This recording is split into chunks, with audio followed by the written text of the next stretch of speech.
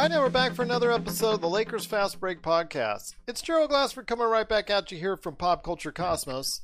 The Lakers Fast Break, Inside Sports Fantasy Football, and Game Source. We truly appreciate everyone out there listening to all of our great shows, and if you can, please give us that 5-star review on Apple Podcasts. Plus, if you can like, subscribe, follow, share, whatever you can do to support the Lakers Fast Break, it is truly appreciated. Plus, I highly, highly recommend and please ask you if you can support not only us at the Pop Culture Cosmos, Inside Sports Fantasy Football, but also NBA Draft Junkies, also Run the Floor, and also, because there's a lot of alsos, Lakerholics.com. Another nail biter again for the Lakers. But if you're following what we've seen so far in the playoffs, Denver, and if you're a Denver fan, they have the Lakers right where they want them. 3-1 after a 114-108 win over the Denver Nuggets tonight. Basically, it was a nail-biter throughout. You got to give credit for Denver for hanging in there all the way. They played a great game, had an outstanding performance from Murray. Jamal Murray just really was the star of the game because he just did an incredible job of putting in shot after shot after shot. I had gone on the program with JB Ellis just before the game, and I said the key would be for the Lakers to try and make Jamal Murray inefficient. Well, that certainly wasn't the case, but they were able to go ahead and get average games from Nikola Jokic and Jeremy Grant as opposed to the really great games that they had in Game 3. So I think that was probably the difference right there. Plus, the offensive rebounding and the rebounding as a whole was much better today. In fact, the second chance points, the Lakers dominated, and I think that was the key right there. But here today to talk with me about all the great things that are going on with the Lakers Fast Break are three great guys indeed. First up, want to hear from my good friend.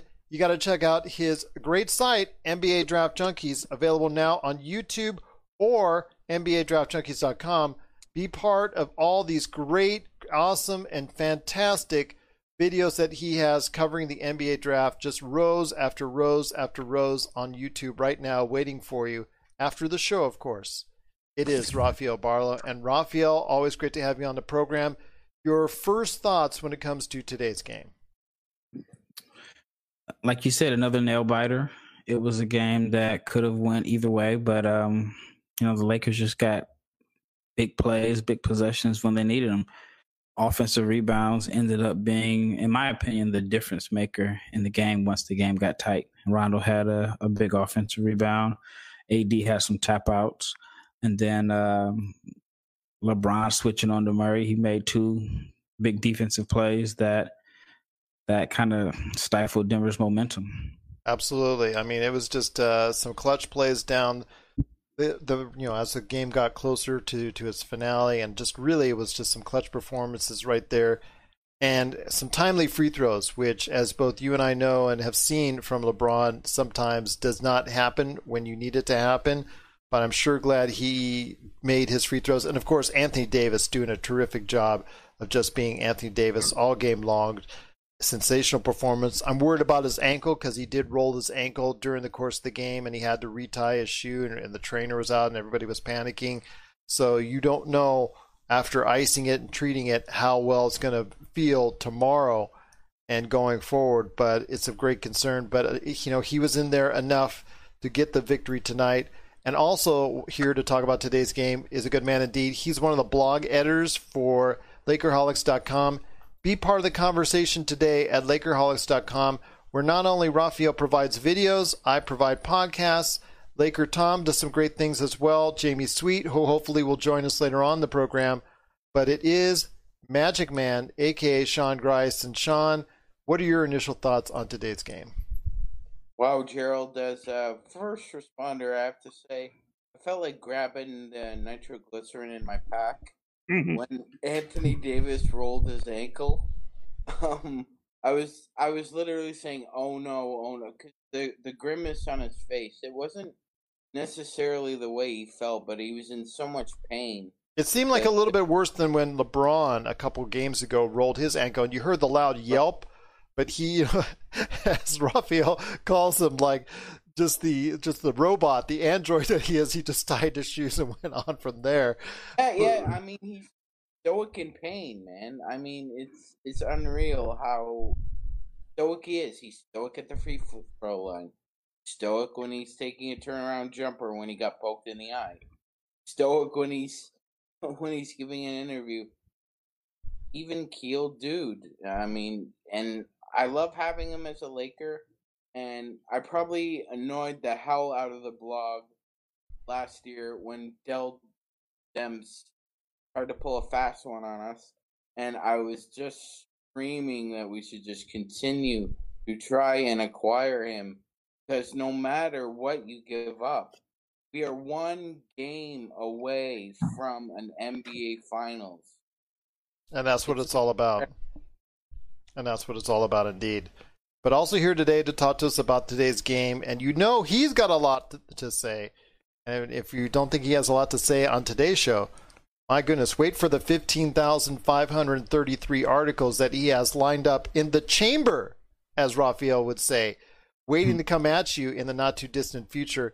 Is a good man indeed. You got to go ahead and check out what he's doing at LakerHolics.com, plus his articles on Medium. It is Laker Tom. And Laker Tom, the floor is yours. I'm glad you still have a heart that's beating, my friend, because I know that's always an issue with games like these. Well, you know, I frankly prefer blowouts when the Lakers play, but it's a lot easier to stress, and there's a lot less yelling around the house. Yesterday afternoon, my neighbor came over and nicely asked me if I could maybe tone down the screaming during the games. with the windows open and it being, hot out and everything. And so I tried really hard. And there were a few yelps that got out there, but wow, what a great game. I'm really impressed with the fact that Frank Vogel finally started Dwight Howard. I told one of my daughters, my older daughter, that I said if there's a 77-year-old man doing cartwheels right now, it's Laker Tom. I was picturing that. It's always that trade-off when I posted this in the site too. But yeah, there's a danger that Dwight could foul out or get in foul trouble and not be available in the fourth quarter. Ironically, he didn't play very much in the fourth quarter. But the other side of that coin is that he could get Nikola Jokic in foul trouble, and that's a lot what happened. They just couldn't keep him off of the boards. Those 5 offensive rebounds in the first half kept the Lakers in that game, and really that combination of that and 80's 7-for-7 start really set the tone. And then give credit to Jamal Murray, who continues to impress. A hard cover, man. I mean, he's got so many quirky little moves and so forth, and he's learned to be a much better passer. He kept them in the game all the way down until the end, until LeBron basically bothered him on a couple of last-minute shots in order to create baskets where we would stops that we could go and turn around and then extend out that lead. This was a game that, man, if you love basketball and you love guys stepping up, the role players on both teams did a fabulous job.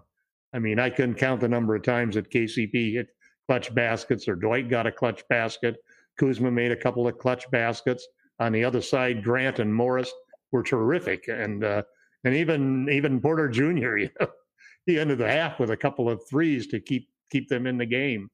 As impressive as it was for the Nuggets to come from behind and to continue to stay within that 5 to 10 point range almost the entire night, it was also impressive for the Lakers to not give up that lead and to basically hold on to it and find a way to stretch it out. They made the free throws. I watched the game at halftime. At halftime, 2-point shots and 3-point shots were even. In the third quarter, 2-point shots and 3-point shots were even. At the end of the second, third quarters, it was free throws that were the difference in the game. And in the end, it really came down to the free throws again. We won the free throw line by 8. We lost the 2-point shots by 2. this game was won maybe by Frank Vogel complaining that LeBron wasn't getting fouled and creating that dynamic in the referees that, hey, there is a little bit of home court advantage. That's one of the home court advantages that you lose, without having a home crowd screaming at the refs and so forth.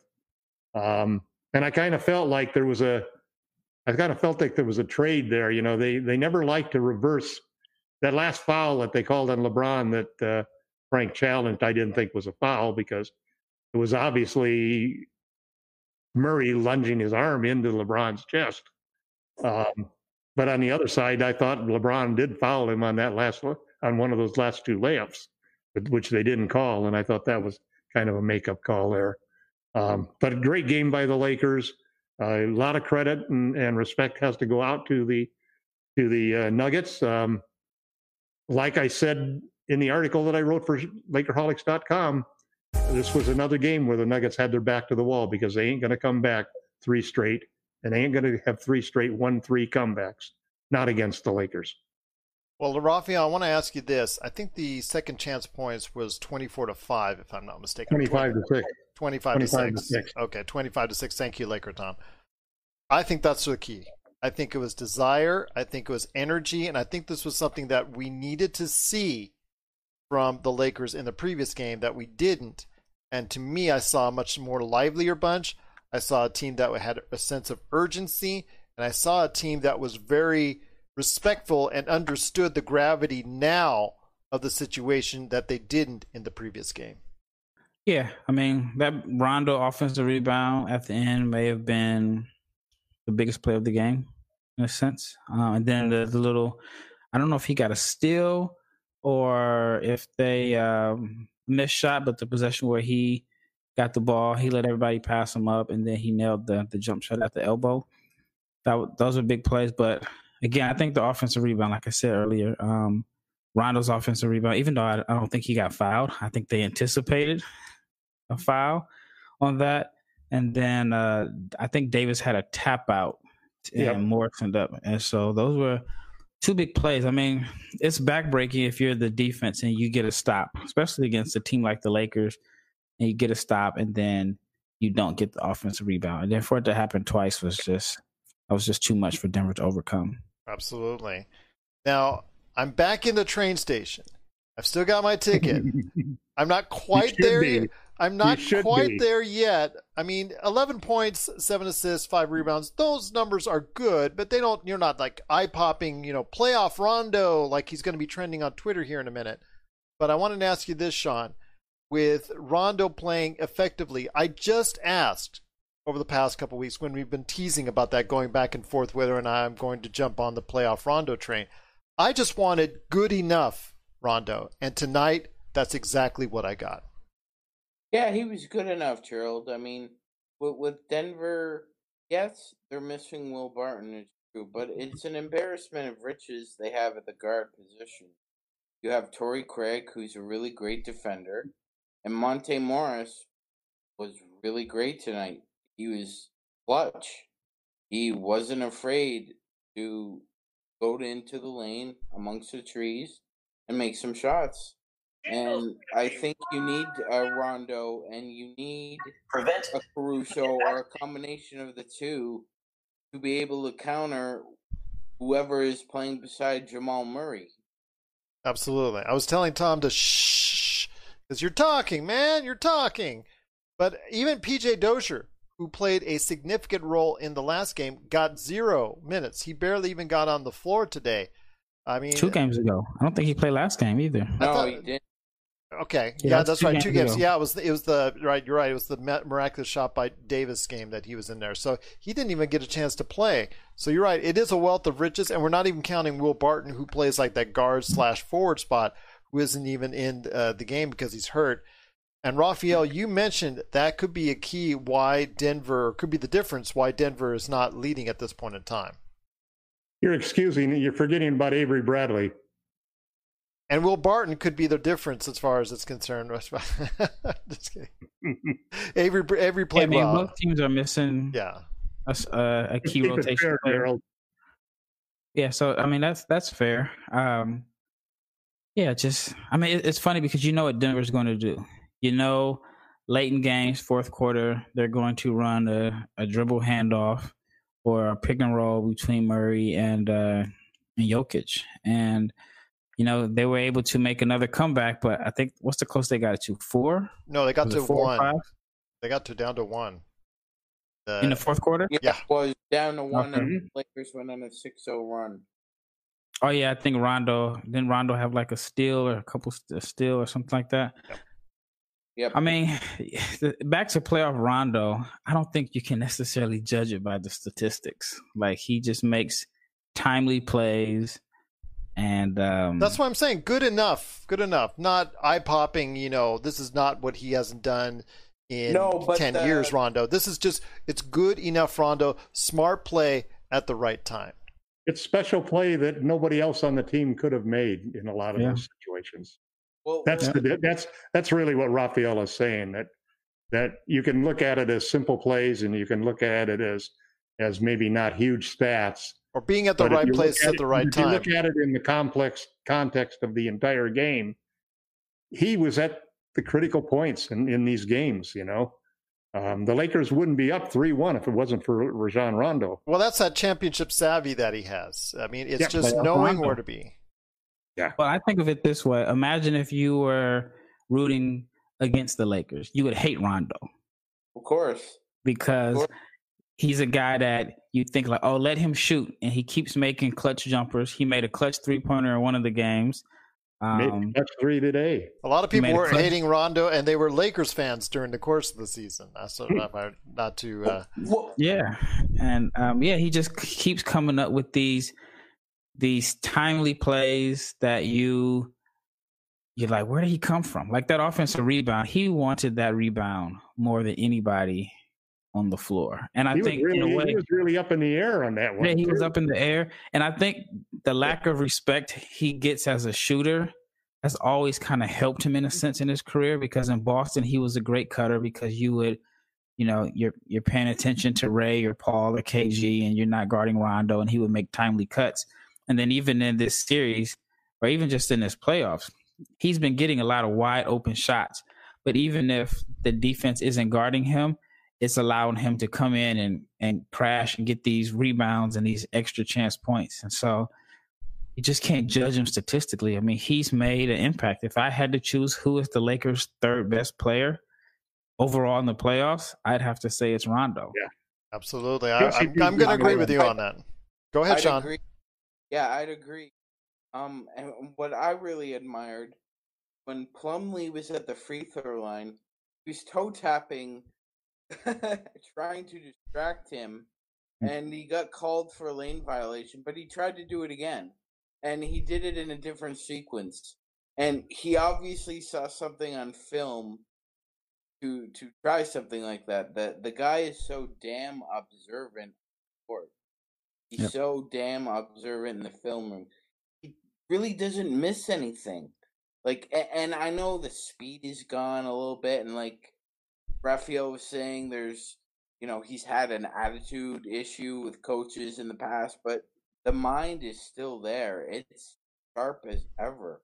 This is Raphael from NBADraftJunkies.com, and you are listening to the Lakers Fast Break. Hey Lakers fans, looking for the best place to go for up-to-date news, information, original videos, articles, podcasts, opinion pieces, and discussions about the Los Angeles Lakers? Well, look no further than Lakerholics.com. With a legion of followers always there talking about everything Lakers and the NBA, there's no better place to go to share your fandom as the team heads toward another championship run. So stop by and be part of the conversation today at Lakerholics.com. Laker Tom, I mean, if you're the Lakers, you got to be thinking to yourself, okay, we're up 3-1, everything's groovy, but we've seen this scenario before already twice in the playoffs. In fact, you saw this scenario last game with the Lakers being very complacent in the way they played.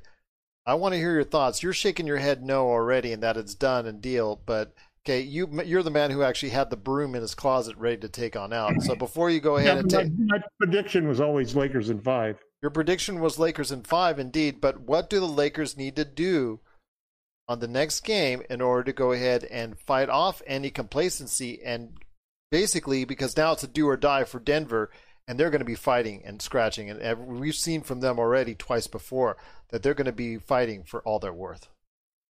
You know, I kind of disagree with the whole idea that by coming out a little bit overconfident in Game 3 that we instilled some sort of confidence in the Nuggets. I think that's actually an affront to the Nuggets. You know, I don't think. I think that they've played the Lakers pretty well in Games 2 and 3. The Lakers could have won both games, could have lost both games. But the Lakers came out complacent in Game 3. The carelessness. I'm telling you, man, I saw it. Nature. It's human nature, Gerald. And it just caught them. They came out flat, and sometimes people come out flat. Sometimes they come out energy. The big difference is Game 5 is an elimination game, and LeBron James is going to come out, and Anthony Davis is going to come out, and Frank Vogel is going to make sure the team is ready to play an elimination game. And as great as the Nuggets have been in winning 6 straight elimination games, I don't think that they have a chance in the world of beating the Lakers 3 straight. And that's going to take a little bit of heart out of them, because you just can't keep hoping for miracles. There's a law of averages. There's karma that comes around, and it's not going to happen. And the Lakers know also, too, that they've got probably a pretty tough team in Miami that they're going to have to play in the finals. And the last thing they want to do is have a dragged-out series where Miami cruises in and rests everybody. And so you've already got Lakers in Miami. Yeah. Yes, I already have Lakers in Miami. He's got his articles in the chamber already. I don't think the Celtics are going to come back. I deleted the Celtics article. No, I actually did. I only had about 5 paragraphs, but I deleted the article because I don't think they have a chance. And I don't think the Nuggets have a chance. John, go ahead. Yeah, no, I was just going to say, this is now the Western Conference Finals, so hats off to Denver. 5 games to go. They came back from 3-1 in the first round, came back from 3-1 in the semis. They played a Clippers team that didn't deserve to advance, and now you're down 3-1 in the Western Conference Finals. So now it's balls to the wall, Denver. To all you fans out there, now it's balls to the wall. What do you got? Because now it's a best of 3, and you got to sweep us. And like Tom said, in elimination game, I have to research LeBron's record, but I don't recall him ever losing a playoff series when his team was up 2-0. And he has 17-0 as his record when a team is up 2-0. Yeah, so 17-0. How about 3-1? It's difficult to beat this. Wouldn't matter. He's undefeated in 3-1 if he was undefeated at 2-0. Well, yeah, but I mean, he also understands the urgency of the moment too, because he was down 3-1 once. Right. A huge moment. So I don't think he's going to. Like I said earlier, I just believe that the Lakers leadership is showing through here and now, rather than what the Clippers had, because LeBron and Rondo do understand the urgency here. Remember, Rondo was on a team that was up, I believe, 3-2 against the Lakers twice, and he won once and he lost once. So he understands the urgency of an elimination game as well. Oh, absolutely. The other side of the elimination is the pressure on the Lakers. Because if you have a 3-1 lead, and then all of a sudden, you look at the games, a 2-0 game is a big game because just of the simple fact that LeBron's won 17 straight when he leads 2-0.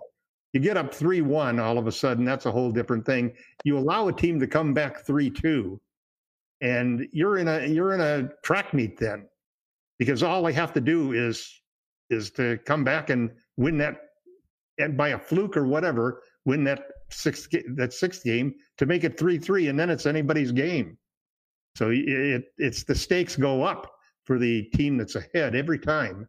And the Lakers came through today, make it 3-1. They're not going to slack off. They're not going to come out overconfident. Well, I want to ask you this. Since you guys are already writing your epitaphs on the Denver Nuggets, Raphael, you're a little bit more level-headed about these things. That's why I go to you for infinite wisdom on this. I want to hear your thoughts, because you always provide an objective view. I mean, that Laker Tom, myself, or Magic Man can't always give, because we're ardent Lakers fans. So I want to ask you this. What's your thoughts on the series now? Is it over? I know in the past, it's over hasn't always been over, but I want to hear your thoughts on this series and where it stands. I had to laugh because you said I give an objective view, and I'm the same guy that said it was over. And I wasn't even interested in watching Game 5 in the Nuggets Clippers series. So I remember. Yeah. So no, I definitely think Denver's going to put up a fight. But if I were a betting man and I had to bet, I mean, I'm not going to bet against the Lakers, giving up a 3-1 lead. No, and I'm not going to bet it on it either. I mean, I'm pretty sure that the Lakers are going to win, but. Laker Tom already has them winning in 5. Magic Man has them already winning in 5. I said 6. Oh, you said 6? Okay, I think I said 6. I'm pretty sure I said 6. So I just want to make sure that they go ahead and just stay focused. If they go out and they play hard and they play with energy and they still lose, hey, they lost. It's okay. They're still up. But that's all you want from this point forward. If they play with energy and they play with attitude and they play like they mean it, not like they did in Game 3, I think they will go ahead and, you're like you said, Tom, they will not beat the Lakers 3 times in a row. The Lakers just have to play with energy, and I think that's all they need. Yeah, and I think the key is finding out if Davis's ankle injury is going to limit him. Because I felt like the unspoken might be spoken. Yeah, and if it limits him, I still think he'll play. And the way he's shooting the ball, he's still a threat as a shooter. But you could see how much he was affected by it in that last 2-3 minute stretch. Yep. Yeah, I could see it clearly on how the lack of mobility I saw from it. I'm sure you saw the same thing. Yeah, I mean, I've been joking all year. Pelicans AD misses a week. With the Lakers, Brian, no, you're playing. We got something bigger in mind here. You're playing. So he hasn't missed time with these little knick-knack bumps and bruises that he's been known for missing. Well, the bruised gluteus maximus deal, he was out for like a week and a half or what. That was a pretty big fall, man. That was a big fall. Anybody who took that fall would be out for a game. He would have missed a month in New Orleans. There you go. and it was also a hell of a shot he took Morris in the chest. Yes. I mean, so, but that's that wouldn't have affected LeBron. Yeah, but that was that would have bounced off LeBron. Right. Hey, you know what? That was another adjustment I like by Vogel. Tried to match the physicality that Millsap and the front court of the Nuggets employed last game. Without fouling. That's a big factor in this game. They did a much better job. It was. I know Denver responded over and over again, but the physicality remained. AD was a force tonight. He really was, and he made he had 0 rebounds at one point. I think we were somewhere. Yeah. First half, he was 0 in the first half. First time in his career, 2 first halves in a row. Right, but he kept Joker off the line too. Yeah, he only had 5 rebounds for the game, and normally you're panic if that's the situation. But sometimes I think Brook Lopez is probably the best example of this. How terrible! Oh, he's a terrible rebounder. But the idea is Yeah. He Box out, boxes out, and he gets the other man out of the play so effectively that his other teammates rebound the ball. So while it doesn't impact his rebound numbers, the key is that the team does. And I saw that tonight where, like you said, he was bodying up. He was making sure Jokic wasn't destroying them on the offensive glass. I think that was a key. Again, was winning the boards, to me, was just such a key, and limiting the turnovers. Laker Tom, I want to ask, I know you, like Raphael said, you were doing backflips, and like I said, you were doing cartwheels with Dwight Howard getting into the lineup starting to start. Do you see this going forward for the rest of the series? I don't see why not. I set you up on a softball. That was my softball question to you. No, Yeah, listen, when we talk about the physicality, Dwight's main purpose in the lineup is basically to let teams know that we're going to play physical. And five rebounds, he's often I get frustrated at Dwight because he'll get the rebound, but he won't finish the points to go with the rebound. Tonight, he was just great at that. I mean, every time he got a rebound, he went straight up and put it down again. I don't think he got any flushes on any dunks from lobs or anything the entire game. But boy, he was just fighting. He had great position for the boards, and I think he ended up with one foul. Well, as far as tonight, personal fouls, he had 2 fouls, which is incredible. Fouls? Usually he gets 2 fouls. It is incredible. Usually he gets 2 offensive fouls per game. It's an interesting thing. Frank really trusts that closing lineup, and I was surprised that he didn't go to Dwight there. And I think part of it was the free throw shooting of, in a close game, that you just don't want to have Dwight out there where he can be easily fouled as soon as he touches the ball. But they have to continue that route. JaVale came in. I don't know. I don't think he scored. 0 points, 1 rebound. And I don't know what it is with JaVale. He's like flailing right now to really, have an impact. He's flailing when he tries to jump for the rebounds. He's flailing, when the ball gets thrown to him. So I think, and Morris did not play well today. Morris almost made several gaffes right at the end of the game.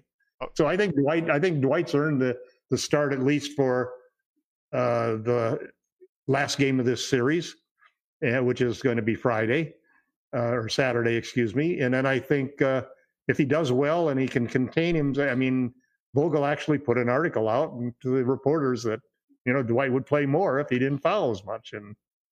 And Dwight got the end. Dwight got the word. Sean, he did not do any dumb fouls today. No dumb screens where he was moving screen. Because like I said, you could bet on usually every single game 2 offensive fouls. You would have made money, except tonight. You would have lost money. Well, I'm glad to lose that kind of money if that's the case. Sean, I know you've been on several shows with us, but a word of advice, do not try to talk over Laker Tom. I've learned, I've tried, I've failed many times over. But go ahead, my friend. No, I was going to say, I mostly agree with that synopsis on JaVale so far, but he was responsible for one of Jokic's offensive fouls. Yeah. He was really battling under the boards with him. At least he was trying to body up Jokic? him. And I thought one of the key sequences in the game, again, Denver responded, but Jokic had 3 fouls and then picked up like a ticky-tack one against AD on a jumper, and then he picked up his 5th foul. Just got to make better choices. Over a minute later. And again, Denver kept responding, no doubt, but that was a great tactical move by Vogel and Kidd and the staff to let AD know, attack him, go after him. Absolutely. I agree with you on that. Raphael, I do want to ask, though, we talked about McGee, which is the thorn in Laker Tom's side. I want to ask you this, though, with Markieff Morris. Today was actually a cold day for Morris, but he provides some physicality, but he gets targeted a lot on the defensive end, as you and I both saw. I mean, your thoughts on consistently playing him 15 to 20 minutes, even if he's not shooting the ball well from 3? Who, Morris? Yes. Yeah, I mean, I guess it's the playoffs.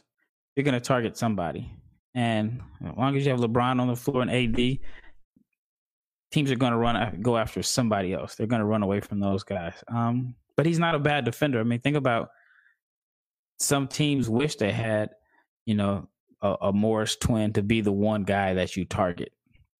So I don't think he's hurting the team at all in any way.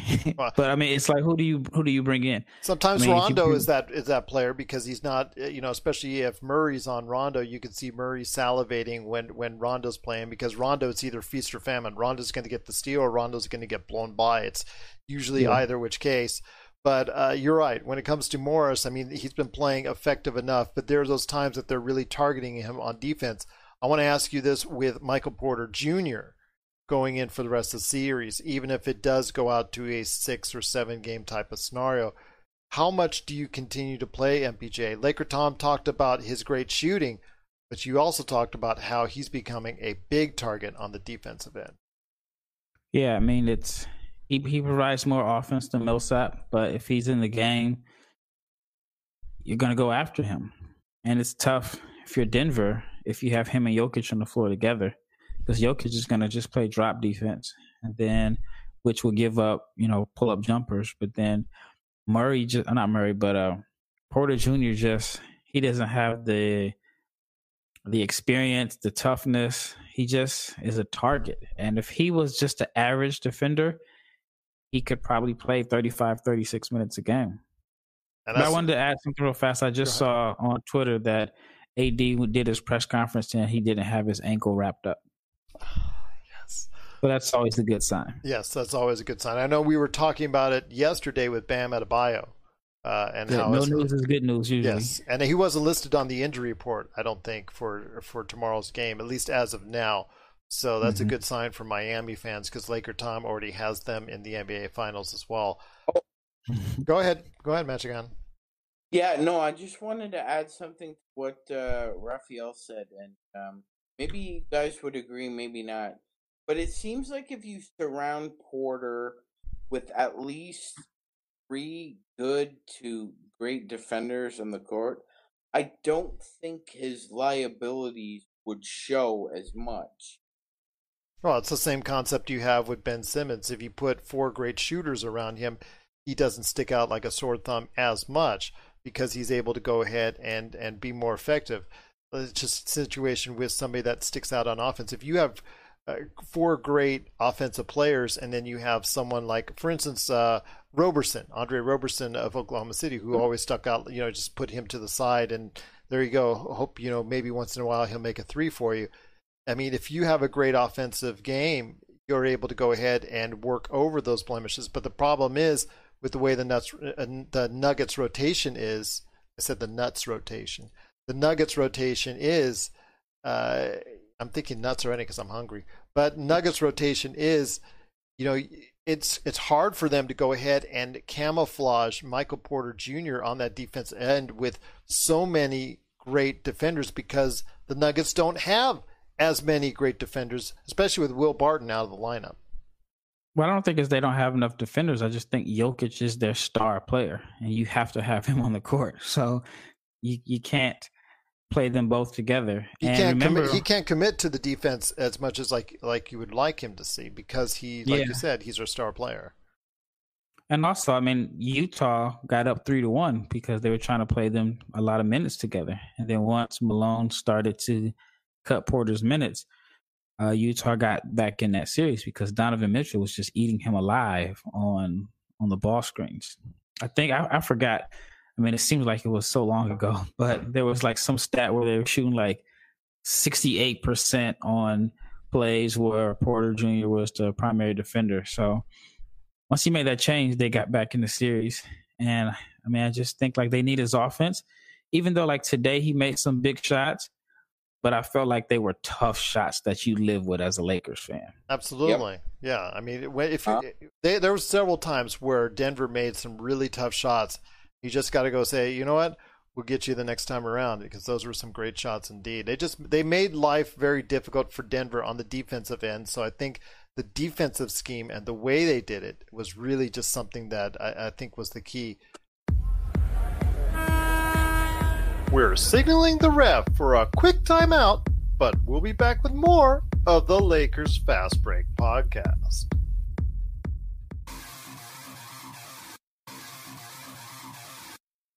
Needing an edge for your fantasy football team? Listen to the guys at Inside Sports Fantasy Football for insight that will help you reach your league championship. That's Inside Sports Fantasy Football. Check it out today on your favorite podcast outlet. Laker Tom, before we go ahead and head on out and catch up on what you, Raphael, and Magic Man are doing on our various outlets, I want to go ahead and catch up with you as far as your final thoughts on how the Lakers laid this out defensively. Well, I think it was kind of interesting in the first half when they were mixing in the zone. Obviously, Denver seemed prepared for the zone. I think that one of the big adjustments that Frank made, and it was one of the things that several people had pointed out as well as me, that they didn't play that micro lineup with Morris at the 5 at all. That lineup had been killing them. They had tried it as an antidote when Plumlee was on the floor instead of Joker. And basically anytime that Morris was in the game, he was in the game either with Howard or with AD playing the 5. I just want to say real quick, interesting how it's effective. Like one series, the micro ball works. Mm-hmm. One series, it doesn't. The micro ball that worked in the Rockets series was with AD at the 5. Yeah, but it also had Markieff Morris there. At the 5. Yeah, but even then, is that really micro ball? The Lakers' micro ball lineup is still bigger than. Well, the micro ball lineup basically was with Morris at the 5 and LeBron at the 4. That's a pretty small lineup. But no, they had AD and Morris. Not micro ball in that sense, but you still don't have anybody who can, let's say, stop a Plumlee underneath or a Joker underneath. Plumlee's driving the pass. He doesn't even look to shoot. But the Morris at the 4 does, even though he had some obviously difficult moments late in the game, is it stretches the defense out. And it does give you, instead of Joker hunting out of guard, he has to hunt out a 6'8", 245-pound power forward in Morris. So you've got a third big defender in there besides LeBron and AD or LeBron and Howard. And I think that that's a big factor in how they played the defense, because especially, even though he's a little bit older and a little bit over the peak of his career, the Nuggets come out with two pretty good guys when you've got Millsap and Joker on the floor. Those are two guys that can hold their own with almost anybody in the league as far as body strength, and they can both take you and post you up. So it becomes a real difficult thing. Then you put in a Porter or a Grant who are both excellent players in that size. You've got a different size situation. So the microball stuff didn't really work at all. I still think that Morris at the 4 and 80 at the 5, which was a good deal of how we finished this game, is a good combination for the Lakers. I just think that Markieff got himself in a couple of tough situations where he picked up a couple of fouls and made a key turnover right there in the end that could have cost us. Fortunately, it didn't. But, I've gotten a lot more comfortable with Frank's decisions, even though I know that he's going to always make the decision weighted toward defense. He started Howard, and it was a great move. Absolutely, he was. And A04 QE, thank you so much for telling us out there. Thank you so much for the comments. Great points was what he was trying to convey. So great job by Laker Tom, Raphael, and Magic Man on their thoughts on today's game. But before we head on out, my friends, you got to go ahead and catch up with our audience out there exactly what's going down with what you're working on. So Magic Man, I'll start with you first as a blog editor for the Lakerholics.com site. What you taking care of for the great site known as Lakerholics.com? Well, unfortunately, I have to watch Celtics and Heat film right now. So, taking a look at that and looking at Game 5, I'm picking a Boston win. As much as I hate to do this, I had to do it last series too with the Raps. I just think there's too much fight in them to go down 4-1. I think they at least take it to 6, possibly still 7. But if I could add a footnote to what Tom was talking about the zone, did anybody check out NBA TV last night after the Heat won and check out Kevin McHale? He was basically saying that during the season the Heat didn't play a lot of zone, and I just about jumped out of my seat and lost myself because with Myers Leonard in there, they had to play a lot of zone. In the bubble, they didn't play a lot, and they employed it against Boston because they saw Nick Nurse do it to Boston in the semis, and that's a little trick Spo picked up. So some of these analysts I find are really interesting.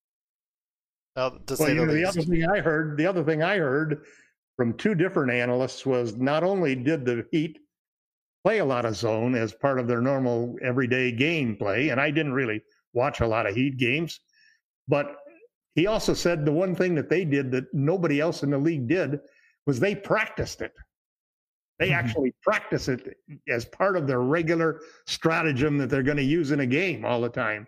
And most teams only practice it when they're going to pull it as a gimmick, or they give it gimmick practice time. But they gave it real practice time, which is why it was so effective. Well, the stats are out there. Most teams don't practice. A lot of teams really don't practice a lot. But practicing a zone, learning how to make a zone work, takes time. It takes time. It's a whole different thing than man to man. It's not something you can put together. You can put it together, but to really make it work as well as Miami's worked, that really takes not just doing it for 2 or 3 games or 2 or 3 days before the game in order to pull it. It's something that they worked out all year. It's part of their defensive structure. I mean, Rick Carlisle took hours film to employ his zone against the Heat in 2011.